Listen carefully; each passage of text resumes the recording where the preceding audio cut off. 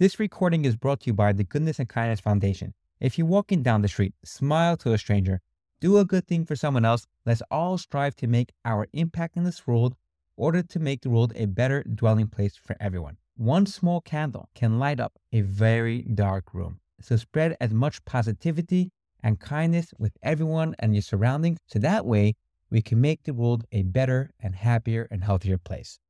Hey everyone, I'm super excited to have with us a very special guest on Founder Stories. Today we have the absolute honor to host our dear friend Amit. Amit is the general partner of a credible fund of funds called Sweetwood Ventures, and he's going to get into all about Sweetwood, the founding story, what they do now, what they look for, and everything around it. But besides that, Amit was in another life, potentially could have been a professional baseball player. And he could have played for the New York Mets, his favorite team, and we'll get into that whole entire aspect over there, but he decided to go down a different career path. But Amit is also somebody that constantly works on himself to become the best version of himself possible. So I'm very excited to learn about his values, his principles, and what makes him the best version of Amit every single day. So Amit, thank you so much for joining us today. Thanks, Brian, for having me. It's great to have this little conversation and talk exactly about all these things you mentioned. I have a lot of stuff to cover.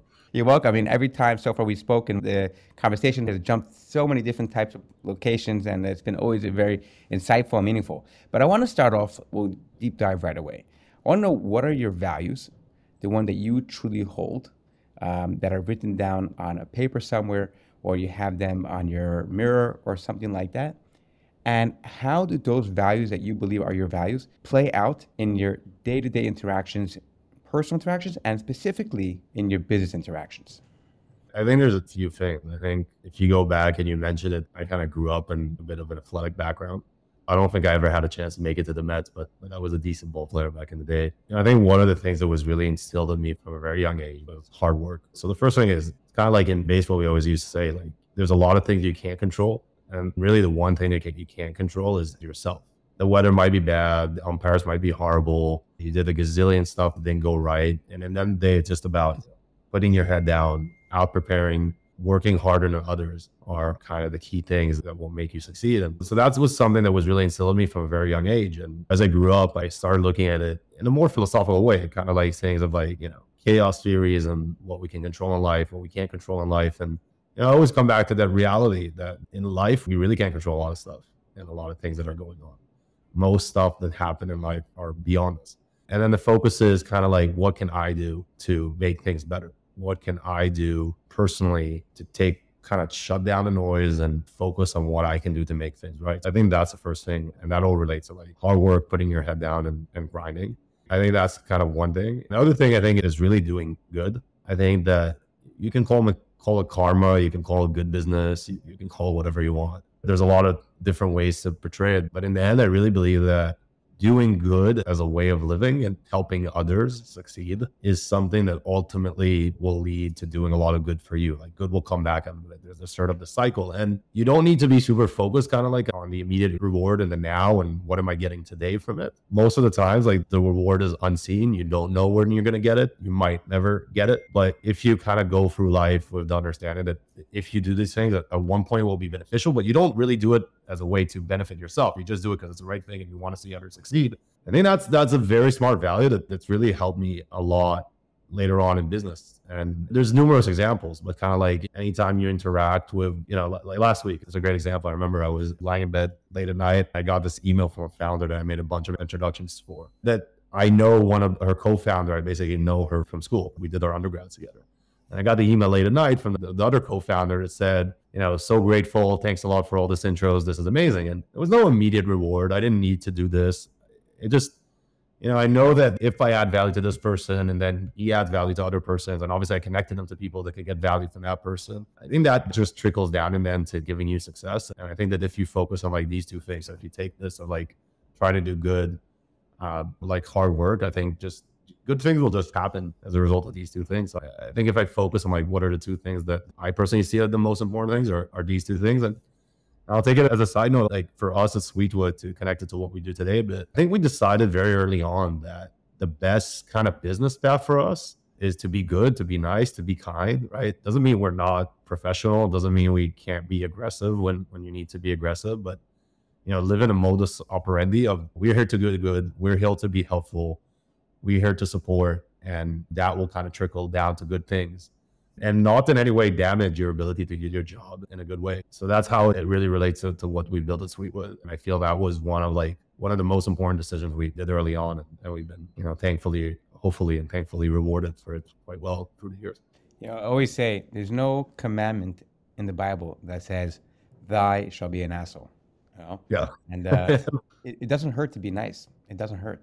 And it's funny, but also I think it's a bit, obviously I'm kind of like half Israeli, half American. There's a few things I think that Israelis can learn from Americans. Like Israelis are very adamant about like saying I'm sorry or saying thank you, and those little things are not embedded in Israeli society. They are much more embedded in US society. But I think that taking a bit of these makes you a bit of an outlier in Israeli society and helps you to propel you even more forward. So it's a bit of like a cheat sheet of how you take cultures. Everybody a lot of times thinks about like how Israelis take like their chutzpah and their attitude, and they fly on a plane to New York and they're able to sell whatever you want.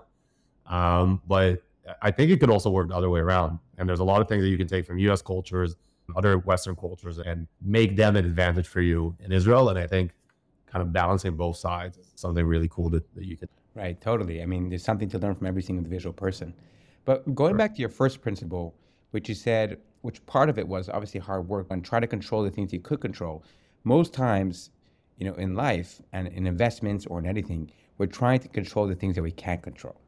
We're trying to play God, we're trying to play the director, the actor, we're trying to play the whole entire spiel, everything.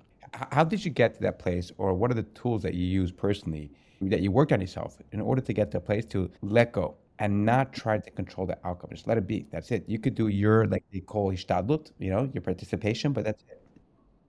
Yes, I'm not sure letting go is the right approach.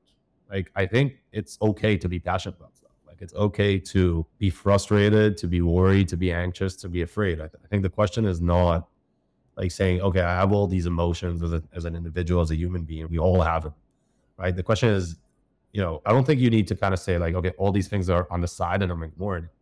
I think the reality is much more to say, okay, I have all these turmoil of emotions. How do I work within the situation to make the decisions as best I can while understanding these emotions, right? So it's kind of like, instead of like moving them to the side, it's more like tackling them up front and saying like, I have these feelings, I have these emotions. I know they can influence my judgment. Are they influencing my judgment, or am I thinking in a clear way? And again, it goes back like really one of the sentences from sports is like all kinds of these small tactics that you do as a baseball player, but like things like these mantras of like control the controllables. There's a mantra that will stick with me for life. Like, control the controllables. That's what we always hear. All kinds of small, like there's small mind games that you can play on yourself, right? So I don't know if you ever noticed, but like baseball pitchers, right? I don't know if you ever noticed pitchers that kind of like they throw like 3 balls in a row, right? They kind of get out of the zone, and then they kind of start wiping dirt right in front of the mound, right in front of the rubber. I don't know if you probably notice people do it, but the reason a lot of pitchers do it is because mentally you're kind of cleaning the slate. It has a strong mental impact. So it's kind of like these tricks that I learned a lot through sports. Or one of the things that I used to do every time I used to get defocused is you have like a centralized place on the field that gets you comfortable. So let's say you pitch, you throw 3 balls in a row. You have, for example, in the outfield, a specific sign that you look at. You take a deep breath, you look at, and that's kind of back to your comfort zone. And I used to have a friend who always used to yell to me 365 because we had a sign at like right center. He used to say 365. Whenever I used to get out of the zone, he'd yell to me 365 because he knew that was my kind of signal to kind of relax. So I think these are small like mental exercises that you can do in your day-to-day life that have nothing to do with sports, right? So finding places that give you comfort. Stepping out of the zone to relax and rethink things before you come back to approach them. I think those are the tools. And for me, really, like sports has been a huge support in the things and how I approach things in life. That's why I try to just take a lot of these tools. I don't even try. I just kind of like naturally. And that's kind of how I was grown up. Yeah, that's one of the most amazing things about the sports. And I think there's so many more parables and examples that you could probably learn from sports that apply to business. I'm sure you have plenty more, which you will hear about. But I think one of the most amazing things is what I truly admire about sport players is their discipline, is their commitment, day in, day out, no matter what. Like you said before, you have to be committed, and there's no other way about it. And I always think about this, and I want to hear your thoughts, is that A sport player, for example, is going to train the whole entire day. The whole commitment is to becoming a better sport player. But how do we apply that into business? Like if someone, let's say, is a venture guy, a VC, or a startup, that training that a player does from morning to night, there's got to be some type of thing in the same way in the business world sense from a venture person or a founder too, or any other position. Yeah, but I think it's a bit of different things, right? Because I think there are obviously a lot of comparables between sports and business, but I think in sports, one of the goals is kind of to have a very repetitive motion or sense of thing that you do over and over again. It's very similar, and understanding how you repeat certain principles within an environment that's changing. I think that's kind of the idea with business, and it's just repeating things, but understanding that sometimes things change, right? So again, sorry for all the baseball comparisons, but like you stand up there and there's a guy throwing 97 or a guy throwing 86, like you need to adjust, right? He's throwing a fastball, he's throwing a curveball, you need to adjust. So it's kind of like taking the same principles throughout business, but just like exercising them by repeating them in different business environments and understanding how to adopt to different things. So again, I'm going back to these comparisons because for me, it's just about like business and sports. It's all about training yourself, and the way you train yourself in business and just by seeing a lot of things, which is similar to baseball. Like you just see a lot of pitchers. After a while, you recognize it better, you understand better, you react better, you adjust quicker, right? And a lot of times, I'm younger of age, but I have a lot of respect to gray hair. Seeing a lot of stuff makes you smarter in our business. And it gives you other edges that some people don't have. And that's why a lot of times I like to get a lot of advice of people around me. My partner who's a bit older, some of our advisory board members, because they have a bit of gray hair and they see things. And then, maybe you have other attributes as a younger person because you see things differently, but they've seen things in a repetitive way. And there's a lot of knowledge there. And then the question is, how do you adapt it? And again, another baseball comparison, but I'll stop here, is like, these are like your coaches, right? They've seen it. They understand how to adapt to the situation. They've been there. And you can learn a lot by interacting with those folks. I'm assuming, people are going to be wondering, like, what is your fascination with baseball? Like, where did that come from? What is it? So it's 100% my dad. Quick background. So my dad's American. My mom's Israeli. My dad grew up a huge Mets fan. And pretty much I was bound to be a big baseball fan and a big Mets fan. He pushed me to start playing baseball here in Israel when I was 7. Basically from the age of 7 to 25. I played on the Israel national team. Was fortunate to play with awesome guys that actually some of them have made it to the big leagues. And a big shout out to those guys. And coached for many, many years, which also taught me a lot about a lot of things. Like coaching is also an experience I was very grateful to get at a very young age. I mean, I started coaching at 18 and I coached until I was like about 30 or so. I was still coaching national teams. And those are also wonderful experiences that really, I think, teach you a lot. Did you ever want to become a professional player? I'm not sure. I played a bit professionally. Like we had a professional league 1 year in Israel. I don't think that my passion, as much as I love baseball and something I cherish, I wasn't as convinced that this was my long life goal. I'm also not sure that I was good enough to be, so maybe it's a combination of both. But yeah, I have other friends that were super talented. There's a guy I mentioned to you before in one of our conversations. There's a guy called Alon Leishman. We grew up playing baseball since we were 11. For him, baseball was life, right? And even when he got injured back in college, he just went into coaching, and 6 months ago he was appointed as the assistant pitching coach of Cincinnati Reds, and he was really geared for that. And I'm not sure I was there mentally as he was passionate about it, which is fine. I think what's really cool is that we sat together about 4 or 5 months ago when he was in Israel, and we were talking about a job, how he works with pitchers and data and looking at data and understanding how the ball moves, and then you need to give an adjustment. And it's amazing because you're looking at that and you're looking at like the world of VC, and you're like, wait a second, like I'm looking at data. I'm giving people tips or advice for whether it's good or bad. That's another question, but I'm giving them tips and advice of what to do. And it was really shocking that our jobs are not that different, right?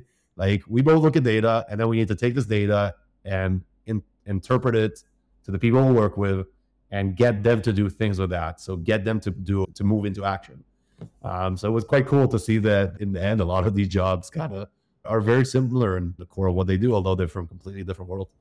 One thing I always wanted to understand, and you being surrounded or having been surrounded by professional athletes, is how do they develop their mindset? Talking about it before, because it's something that, let's say, for example, you're standing in a crowd, pitching in Met Stadium, let's say 46,000 seats, I think, something like that.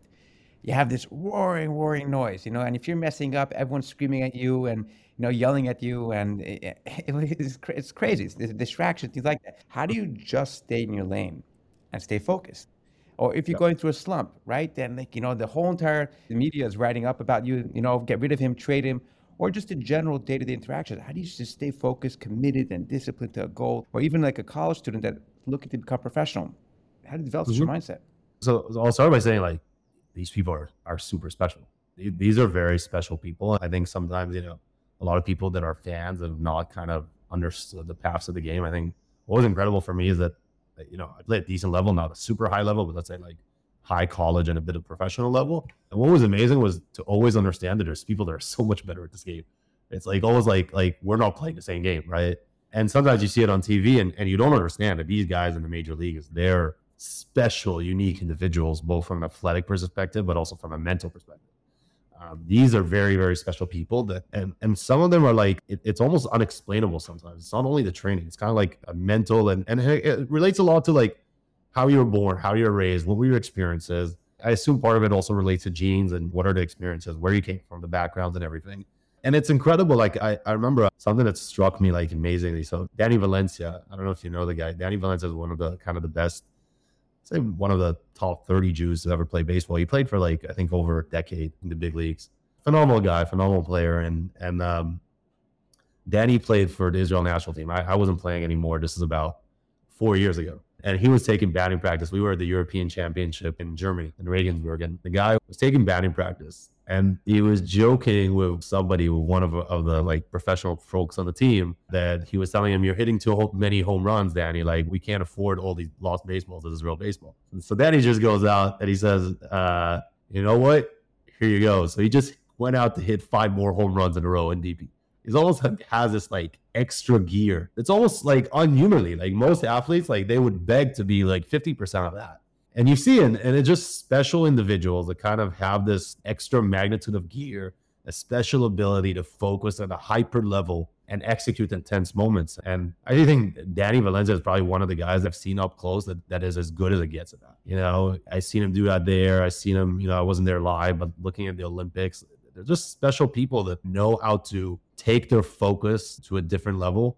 And you can really see it with those special people. And I think if you look at like major leaguers, that's what they are. So take their personality, take their growing up story, you take all of the training that they went through, and you combine that. And the reality of all of life, it's like the pyramids, right? It's like there's a lot of people at the bottom. The reality is that there's a very small group at the top that really succeeds and takes things to the next level. And sometimes it's hard to explain the attributes of success and why these people are so successful. God knows how many books have been written to analyze the success of these people. So to tell you exactly, this is the reasons that these people drive success, I don't know. I think it's thousands of different attributes, and I just find it like really incredible to see some of these people when they turn it into gear. It's like, wow, this is amazing. So how did your path of not going down the baseball path, how did your path lead to go ahead and founding Sweetwood and becoming the funds that you are now? Yeah, so it really had nothing to do with it. I think there was a bit of a crossroad for me. In the Israeli military, obviously Israelis have to go for 3 years, men have to go for 3 years, women have to go for 2 years. And I was very fortunate to get like a special status in the military that allowed me to continue playing baseball. There's about one athlete per sport that gets that. It depends which sport, but in baseball, we get about one a year. So I continued to play baseball through the military service. And then there was this crossroad of like, okay, do I want to continue playing college baseball? And I don't think at that point I was just like super passionate about it. I had like 1 or 2 offers, but really felt that I wanted to focus on other things in life, So then just kind of got an undergrad at IDC. 2 undergrads, 1 in law, 1 in finance. Explored some things in life, worked in parliament for a little bit, trying to figure out if that's what I want. I spent 6 months in an exchange program in Korea.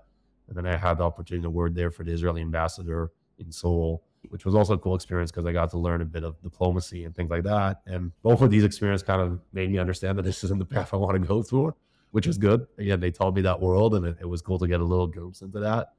And then I basically went into finance for a little bit, then went into law, and then kind of having this fundamentals, I really had an opportunity. I was invited to come back to a multifamily office that was established by 2 of my partners and build the venture activity out of there. As the years went by, rather very quickly, we kind of spun out Sweetwood venture activity out of there. And yeah, it was, again, it wasn't it was a bit of a weird path, right? Because it kind of came out of nowhere. I had an opportunity. I was fortunate people allowed me to build in a certain framework, and I was lucky enough to do it successfully. But yeah, just a matter of opportunities. But I think if you go back, so if you actually see the linkage, so I didn't clearly mention it, but before I went into law, I worked for that family office, right? And I think that goes back to like doing good, working hard. The opportunity that I got to build that came because I stayed in touch with the partners that founded the family office. Obviously I did pretty good work because they wanted me to come back a few years later. So that's kind of how it led me to the path. But I think the world is more complex. You can never really tell how one thing will lead to another. I don't believe in linear linkages, right? I think some people are humans, right? We have the capacity to always think in a linear way, like X influences Y. You're going to do this, you're going to get that. And I think life is just, and it goes back to the complexity theories and chaos theories of the world. I don't think life works like that. I think that in the end, that's why you need to focus on like what you're going to do it right, and hope that the good opportunities will come. Sometimes it depends on luck, but if you prepare like the good base of skill, then luck is going to allow you to succeed in that environment. That's, by the way, just as a side note, that's what I always tell people that come to get like career advice. I say like, they're like, how do I get into venture? And I'm like, look, there's a lot of ways to get into venture. There's not one linear path, and you just, I think in the end, need to accumulate enough experiences that will make you good as an individual, and a lot of skills that will supplement your future career. And then you just need to get a good opportunity in what you want to do, and be passionate about it, work hard, and things will work out. Yeah, totally. I mean, luck plays a huge part, but it's amazing to hear about, you were able to go ahead and experience so many different things. You're able to get your exposure to working in government and policy and diplomacy. That you business, you're able to get exposure in law. I'm sure there's maybe one or the other two things thrown in the mix over there, but you're able to get, multiple experiences, and which essentially like to help you come to understand what is it that you like to do, and what is it that you like to do, where do you like to play your focus, which I think is such a crucial thing when, especially when younger people are starting their career, try to get as many experiences as possible. That way, when you want to make your final decision, like, okay, where do I want to focus? That's what you do. But I love the other thing you Yeah, said was essentially, if you boil it down, it's like open yourself up to opportunities. Be open to that. for sure. No, and I think so just on your first comment, I think, part of it is being a bit ADHD, and if you look at my life growing up, my mother will tell you I probably jumped from a gazillion different things doing as a young age. So one day it was this sport, and the next day it was that sport, and the next day it was magic or whatever I wanted to get into for that specific period of time. And some of it is really embedded in my character, that I like to experience different things. And then it wasn't that crazy that when I grew up, I would want to get experience with different things, just like as a kid. Like I remember myself really literally jumping from sport to sport and doing different things. But I agree. I think that, by the way, I think the key thing is not like focusing on like a specific industry or a specific vertical or a specific profession, right? I think it's much more critical at a young age to understand what are the type of environments you want to work in. Like, what are the things that you're good at? Are you good in and let's say focusing and solving complex problems that don't require a lot of human interface, right? Probably programming or things like that are much more interesting for you. Are you enjoying, communicating with people? Do you enjoy convincing people to do things? Do you enjoy speaking to people? Do you want to work in a big team, in a small team? Do you want to manage? I think these are the things that young professionals should kind of try to focus on as they go through their career. And then you're right. I think, always staying open to opportunities, always trying to explore, and you need to differentiate, right? Like, even if you're looking at new opportunities and looking at what's out there, it doesn't mean you're not super focused on what you're doing. I think part of being a smart human being is understanding the environment, understanding what's developing, understanding everything that's going on. So being super focused, super committed to what you're doing and where you are today. And if you're open-minded, like opportunities will be there and you'll be able to also take them when you come. But if you're kind of closed-minded about these opportunities, you're not speaking to people, you're not engaged in conversations, you're not opening up your mind, I think it will be very difficult to seize these opportunities when they come. Yeah. How do you stay so committed and disciplined? You're, thank God, very, very young, but you have the wisdom beyond your years. Sometimes, like any person, I also do stupid things from time to time, but try to reduce the mistakes and increase the successes, I think, is the goal in life. But no, I don't know. The reality is I don't have a good answer. I have this drive. I have this passion. I feel committed to people, to environments around me. I think one of the things that was very crucial to me is having support around me, having people that are very different than me in terms of their structures and the way they think. And when you work with people like that, it kind of drives you every day to work with them, stay in the flow with them. And I think I've been very fortunate to work with people like that and find and build around me a group of like that of people. So I think I really what drives me for motivation is really the people around me. Like having a good group of people that want to wake up every day and succeed. And it's almost like you can't fail them, right? You have this responsibility to wake up and do good. And it's not only the people I work with on a day to day, it's like all these stakeholders around you that are reliant on you, or more than that, gave you a lot of trust and confidence and supported you when you wanted to start something, and you want to reward them for that. And it's a very strong commitment. It's something that's kind of like you don't speak about, you just know, that you wake up in the morning and this is the first thing you're going to think about. And if there's going to be an email or phone call at 11 p.m., 12 a.m., you're just going to get on that because this is what you're supposed to do. And you've been trusted and there's people counting on you to do it and do it right. So I think those are the things that really drive me, but there are things that are hard to really tell. It's just like this huge power that just happens and you just go out and you just do it. And I can't explain it. I get it. Sometimes there's just no words for it, but that innate thing that constantly drives you. But if having that, what finally gave you the confidence to go ahead and launch Sweetwood? It's a good question. I think confidence is built over time. I think, again, having the right people working with you, having a deep understanding that you can do good at what you plan on doing, and having people believe in that you could do it. So when all these like magical things come together, when you are very focused and you're very confident in your ability to do something and build value for others, and you go and you speak to these other people and they're convinced that you could do it for them. And then it's just like this flywheel that goes into motion. But like if you get these first steps, and it might be long, like for us it took over a year to get our first fund off the ground. But today, obviously, 5-6 years later, we managed $250 million. It looked great, but there were parts where like that grind was very hard. But I think it's just like having this very strong conviction that you will succeed. So it's just a matter of time, right? And again, in order to get to that success, having very strong belief that what you're doing is right and having an infrastructure, I think, of people around you that believe in that goal together with you. I think for myself, it would have been very hard, to the verge of impossible, to start something like this without people around me, without partners around me that were supportive of this. And I think that's important. I think that is something that's very individual, right? I think some people can do things on their own. For me, like that environment pushes me further. And like I said before, like that means I need to wake up every day because I made a commitment to people. I told people I will do certain things in a certain way and I will drive success in a certain way. And that's a very strong commitment for me. You mentioned raising your first fund, which was $70 million.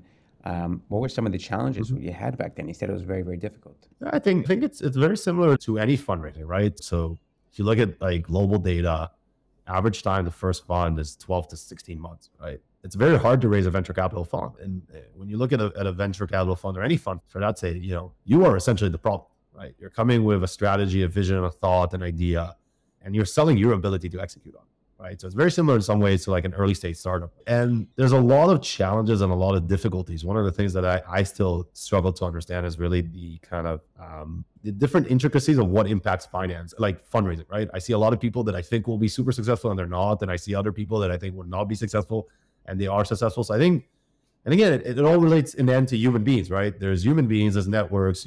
Some people are better at it, some people are worse at it. And then the struggles are just like the simple struggles. You start off, you don't have a very wide network, right? Obviously, being an incumbent, it's easier to raise because you know a lot more people.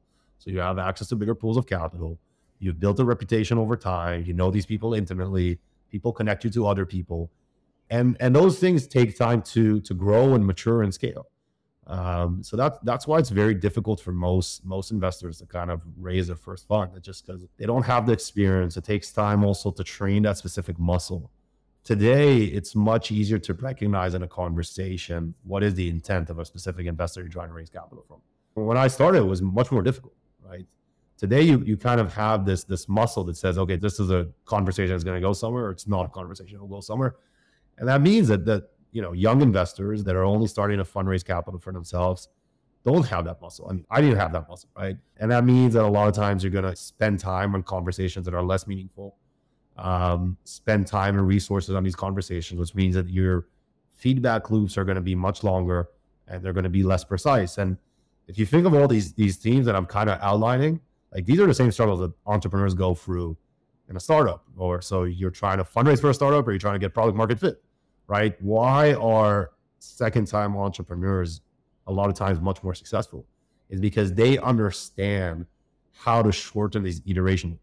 They understand how to get quickly to market, ask the right questions, get the right knowledge, and come back and iterate on their product and make it better and better and better.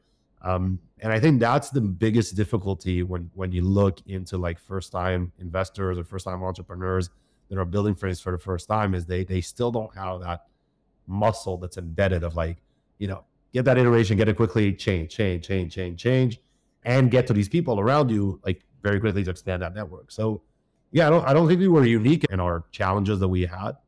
I just think that it's obviously a challenge. It takes time to get over, and just like, again, it's hard work. And if you do good and you grind, like things will work in the long term. Then how do you measure that what you just mentioned with the funds that come to you for the BNLP, and they're specifically also, I guess, the emerging managers, which you have a new fund for? How are you measuring that these people potentially have, I guess there's three things you're looking for. One is the sourcing network, and two, they're able to pick the winners, and I guess three, get into the winners. What are you looking for essentially in a manager? Yeah. So I think what you said is very right.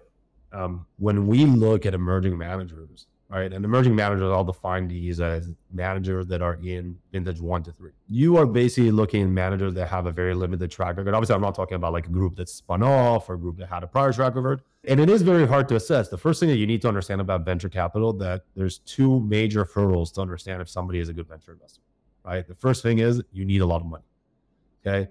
As opposed to public markets, I can give you $10,000. Here, I need to give you $10 million in order to know if you're worth anything. The second thing is the time horizon, right?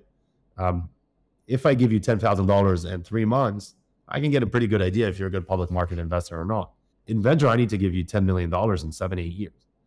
So the feedback loops in venture and our ability to assess emerging managers are quite difficult, because if you think about it, if you start your fund 1 at time 0, right, you're going to raise your fund 3 at essentially 6 years. So when you start raising your fund 3, and that's why, by the way, fund 3 is the hardest fund to raise. So if you look at the data, right, so it's very hard to understand what's the data of people that have tried to raise their first fund, because you don't have data on people that haven't succeeded in raising your third fund. But only 26% or so of funds in the US, and the data is very similar in Israel, raise more than 3 vintages, which is astonishing if you think about it. That basically says that 75% or so, almost 80%, and depends on the years and everything, almost 80% of people that build a venture firm are not able to build a long-standing business like they want to. They're essentially out of business within 6 or 7 years, while they're looking to build a business for 2 or 3 decades, right? And that reason is why like that third vintage is the vintage that's hardest to raise, because now I can know what is your performance on your first vintage. So imagine when we come as investors and we kind of want to underwrite the risk on a first vintage, it's very difficult to assess these things. Obviously the best thing we look at is track record. If you're an emerging manager and you don't have track record, for us as a group, and obviously different groups work differently, but for us as a group to come in and say, we understand enough about you that we will underwrite the risk as something that's impossible for us, right? So we need some sort of a track record, some sort of proof that you are a good investor. And that could come in different ways and different varieties. Now, if we have that, we may be able to invest in your first vintage. Now, trying to understand these qualities that we mentioned, right? Rigor, understanding, brightness, network, sourcing. These are things that are very intangible. So the way we work through our due diligence process is we kind of try to break it into 2 sides, right? So we have things that are very quantifiable, right? These are data-driven things and data-driven insights that we can get. So for example, we can benchmark your track record. We can get all of your deal flow log and say whether you're seeing 80, 60, 70, or 90% of the deal flow in Israel. We can look at the companies that you invested in and drill down into the companies. And even if they haven't exited yet, we can understand their success, certain parameters. And we're very big on that data side. So when we started Sweetwood, we said at day one that we want to collect a lot of data so we can later look at this data and kind of understand venture dynamics, understand things better. And we use different kinds of software in order to analyze all that data. So that's kind of side one of what we do. Then there's all these qualitative things, which are just as important. And on the qualitative side, I think for me, the biggest key is just like spending a lot of time with people. Obviously, and that goes back to being able the conversation. What does that do to your biases? You need to be aware that the more time you spend with people, obviously you will like people that are similar to you. All of these biases that naturally exist in human to human interactions. You need to try and put them on the side and understand how they impact kind of how you work and what you do. But then really for me on the qualitative side is speaking to a lot of people about the person, getting the impression from his network, from his peers, from founders, obviously, just the ecosystem. And I think that's where we personally have a very big advantage of being so focused on Israel. Because we always say all we do is Israel, we kind of always reference people. Our day-to-day job is we always speak to stakeholders in the ecosystem. And we always try to understand who's doing what, how, what are the qualities, do entrepreneurs like them, do they not like them, what do they think about them, what happened in that super critical point of time, how did they react, how did they do something, did they decide to do something that's good for the fund, did they decide to do something good for the company? And there's no simple way to say like, hey, I'll put this all stuff on an Excel list and I say, hey, this yes or a no, right? A lot more softer skills than that. And then it's just kind of like taking your mindset, and I think more than anything is kind of discussing it internally. Like I think one of the processes that we really like to do is allow each one of us on the investment team to get his own views and not really discuss things until everybody has had the chance to interact and think about their interaction with the prospective GP, and then come together as a group to discuss our thoughts and what we think about that. And then, combine that kind of qualitative stuff that we learned about the GP, that we think about the GP, with the quantitative stuff, and basically reach a result of whether this makes sense for us as an allocation or not. So it's a bit of a complex process with a lot of moving data points. And, we have a list of like all the things we check. Like, I think there's like 150 or so different things we check when we do due diligence that we kind of want to think about. And yeah, then like, how do we come to a specific thought? I think that's just the mental exercise of how do we make resolutions and decide on a specific manager, whether to allocate to them or not. There's just like a lot of brain power coming together and making a decision on it. Yeah, it's so interesting because like usually if you're a regular manager, right, you're a GP, let's say, okay, so you have your LP and your LP believes in you that you're able to go ahead and source the best startups. But over here, it's like, yeah, but obviously your LPs are believing in you that you're able to choose the right person, is able to go ahead and choose the right startups, So it's like double things. Exactly. And I think, again, we do both, right? So we also invest directly in startups, and we also invest in funds, and we also do secondaries into funds and as well as startups. So we kind of do the whole universe. So we're not a pure fund of funds because we really do everything across the venture, I guess, except for lending. But yeah, I agree with you. Main fund of fund, I think we are a tool to get diversified exposure to Israeli venture capital. I personally think that for most investors in the world, fund of fund model makes a lot of sense, and I can drill into that. But venture is a very interesting asset class, and I'll just say one data point on why I think fund of funds, but it's a whole broader discussion on whether investors should invest in funds or fund of funds. One of the most interesting data points on this is that, I don't know if you know this, but fund of funds on a median outperform venture capital funds on a net basis. So the top quartile or decile of direct funds is better, obviously, than the top quartile decile fund of funds, which makes sense because it's an outlier business. And if you think about it, it actually makes sense that the median of fund of funds would be better at a net level. So this is after the double layer of fees, right? Would be better than direct funds. The reason being is that fund of funds have two things that I think are critical in the world of ventures. So the first thing is access. As an individual investor, there's a lot of funds in the world and in Israel as well, where you simply don't have access. It's not a matter of check size. It's not a matter of who you are. These are funds that started at a certain point in time with a close group of investors, and they usually tend to stick to these group of investors across vintages. And if you were just not there at the right point of time, if you did not add value in order to get into that fund at one point in time, which is a lot of the things that we do, you're not going to get into that fund, right? And usually, obviously, the hard to access funds are the best funds in ventures. So the first thing is the access pillar. The second thing is the expertise pillar. We have LPs that are super smart. Most of our LPs are smart people, sophisticated people. Some of them manage billions of dollars, and some of them even manages over $100 billion, right? The difference is that we kind of live and do this every day. While they could have done our work, it's simply not their work, right? They need to manage a broad portfolio of investments. They're allocating to venture anywhere between 1 and 5, maybe if they're super aggressive, 10%. If you think about that, it makes a lot more sense for them to outsource that work to people like us that kind of live and breathe this ecosystem and understand the dynamics and interact with it every day. And hopefully data has shown that have a superior ability to select those best funds on the market. So if you kind of think of the data on that research that There's a big research that was done on this topic. It kind of makes sense that fund to fund would outperform direct venture funds as an average. And I will say that the last thing that most investors don't understand about venture is that everybody knows that investing in a startup is risky. So everybody will tell you, yeah, 95% of startups fail. Now, the question is, what percentage of VCs fail?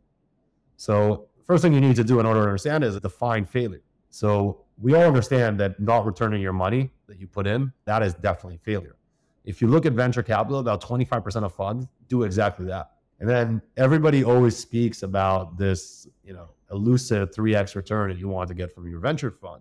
The reality is that 3x returns are something that only the top 10% of venture funds return. So if you think about it as an outside investor that's kind of doesn't have the expertise, wants to get into venture, your ability to think, again, in my humble opinion, like to think that you're going to sit there in the US or anywhere in the world and say, I'm going to select this specific fund in Israel and it's going to generate a fantastic return for me. Statistically, it is shown to not be a very good, a very prudent decision. And that's why I think for a vast majority of investors that don't have the time, the resources, the expertise, the knowledge to spend on investing in venture, I think it makes mostly much more sense to go with a fund of fund structure.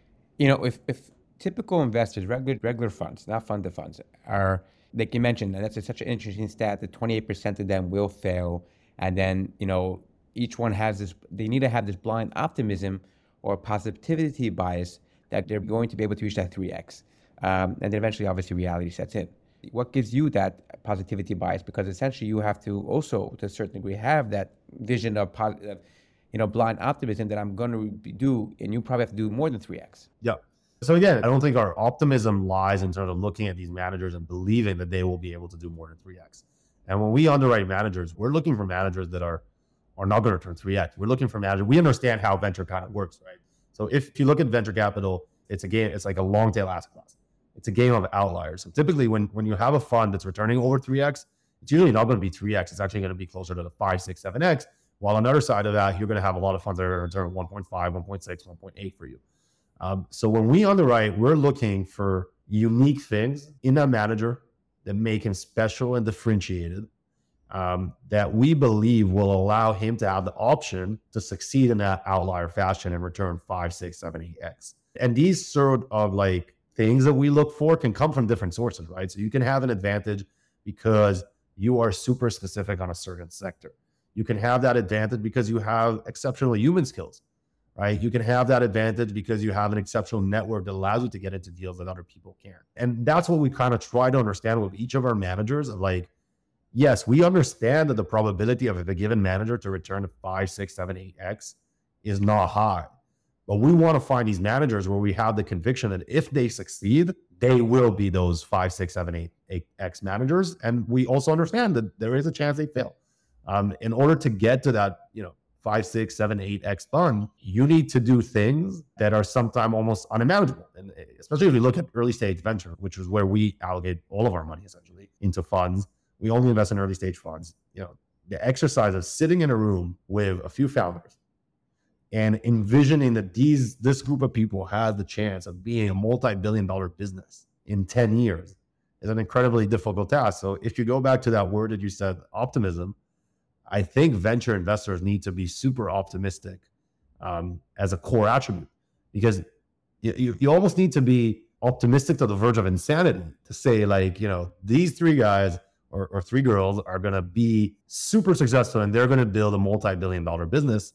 And I think that's why, by the way, doing early stage investing is a very unique skill that not a lot of people are able to do it successfully, as the data has shown. And that's, again, going back to that optimism, we need to find the optimism that they have about their ability to succeed. And one of the things that I really like about managers is managers that have this relentless internal know that they will succeed.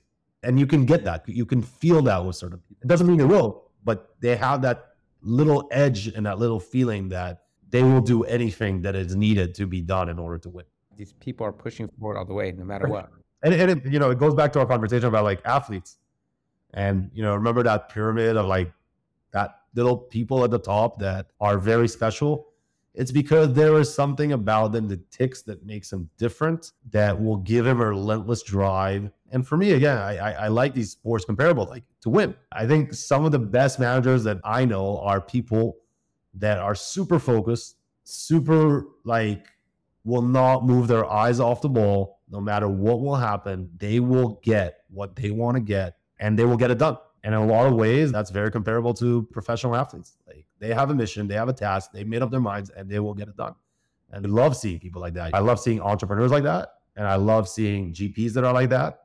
Obviously, there's not many in both categories, but the ones that are the ones that usually make like major differences in the world and obviously within the financial return. Yeah. No, there's also like a few other elements, but I think this element is probably the most important because you have, like you said, you have every GP or even founder will come with their unique specific skill set. Some will be more analytical, some will be more creative, some will be more focused on the human connection and relationship. Each person has their unique skill set, and that's the job of those individual people to exactly find out what that is. But this relentless pursuit of winning is something that I think you have to have it innately with you. I'm sure you can work on it and build it up, but when you see it, it's usually the people that have this relentless drive to win. You can already see it from a very younger age, from high school, from elementary school, from childhood, as a baby. You can see that they have this thing within them just to win, win, win, and win. I agree. And I gave you comparisons of guys like Danny or my friend Alon, or we have this guy who's a myth on the Israel national team. His name is Shlomo Lipitz. He used to be like my coach when I was 11 on the national team. He was my first national team coach. And he just pitched for us, I think, in the Olympics.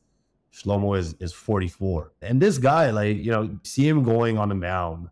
And even when he's 44, there's something special. There's a demeanor. There's a stance. There's the way he stands, the way he reacts, the way he speaks. There's just something different that puts him on another level than others. In addition to obviously the athletic skill and the ability. It's not only, a facade in the show, but it's like that internal confidence of success that together with a unique athletic ability, you combine these two and it breeds like huge success together. And it's a combination of that, like mental state and obviously you're in sports, the physical skills, but also so in business, those mental skills, right? And if you can combine those two things, you find, very unique individuals. And obviously, again, going back to that pyramid, they're rare in any given place of life. Like these people are outliers of society. And, I think if I was a general manager of a sports team, I would want to invest in outliers. If I'm in venture and I want to invest in entrepreneurs or I want to invest in GPs, like I am looking for outliers. I'm in a constant pursuit for these super unique individuals that are just different. The obvious question obviously is like, where do you find these outliers? But that's a whole... Again, and like I said, it's not easy. It's processes and procedures that we built and we hope or have a very strong conviction that they allow us to find these people. And it's not only find these people, it's find these people, understand that there's these people and build relationships and partnerships with these people, right? Some people think that kind of venture is, oh, you're great at sourcing. Well, guess what? A lot of people are good at sourcing, but if somebody's going to close a deal before you, then your sourcing is meaningless. So it's really understanding that people, we have our program. I don't know if I mentioned to you, we have this program called Sweetwood Next Gen. So basically a program where we invite a bunch of applicants. We have about 70 applicants every year. And we basically select the top 10 kind of next generation Israeli VCs. And we teach them everything about venture that has nothing to do with investing. How do you fundraise? How do you build? How do you think about venture? A lot of things that we've been talking about. And we have this, and we actually had a session a couple of days ago. And we have this kind of pyramid that we say, that the things we want to understand is we want excellence, we want consistency, and we want transparency. Because it's not only that you need to be great, you need to be great over a long period of time. And we need to understand why you're great, which is the transparency part. And I'll give a last, hopefully like baseball analogy. This one is great because one of my friends trained with one of the trainers of like the Toronto Blue Jays. And he asked him one day, like, what really makes a difference between these guys that are in AAA and the major league, right? Because in terms of physical skills, they're very similar. But there's like this mental capability that people that get to the major leagues have that players in AAA don't have. And the guy said that they do everything they go about is with a purpose. They don't just do things to do things. There's an intention behind everything. And again, all these things are things that for me ring true when I speak to some of the best venture managers that we have in Israel. Like with some of these people, you enter conversations and you understand that conversation a lot of times there's an intent of why they're having this type of conversation with you at this point of time. And I think that's another component. We spoke about a ton of components of what makes people outliers and special, but that's another thing. It's kind of like that intention in every dialogue and everything that you do. There's a reason why you're doing it. And there's an end goal to why you're doing it, which I think is again, going back to that discipline that you mentioned and that focus and that rigorous, those are all part of those skills that make kind of people special. Wow, that was so powerful. I love that because that's something that each one of us can apply into our own life. Having intention behind the things that we're doing or the interactions that we're having a goal in mind. I mean, obviously, just like to clarify, it's not like, oh, I'm just taking for this person. No, but it's having some type of set intention beforehand of why you want to speak to such person and how you'll be able to benefit from a positive way. How you would be both. And that's something I also like. It's kind of like, always be focused on maximizing pies. Splitting the pie is a horrible practice. It's almost funny because Israel is very like Israel and the Middle East is very like a market mentality, right? It's a shoot. It's like you win, I lose. And I think what's really unique is in the venture space and in Israel in particular, that's a bit disconnected from that Israeli culture. It's incredible to see how in Israeli venture capital, and I'm talking like the whole ecosystem, not VC, but like entrepreneurs, high tech in general. It's incredible how people have this kind of like modus operandi where we're here to help others and we're here to give. And it's always a thought of like maximizing the pie. And it's always incredible. It astonishes me that, you're an entrepreneur.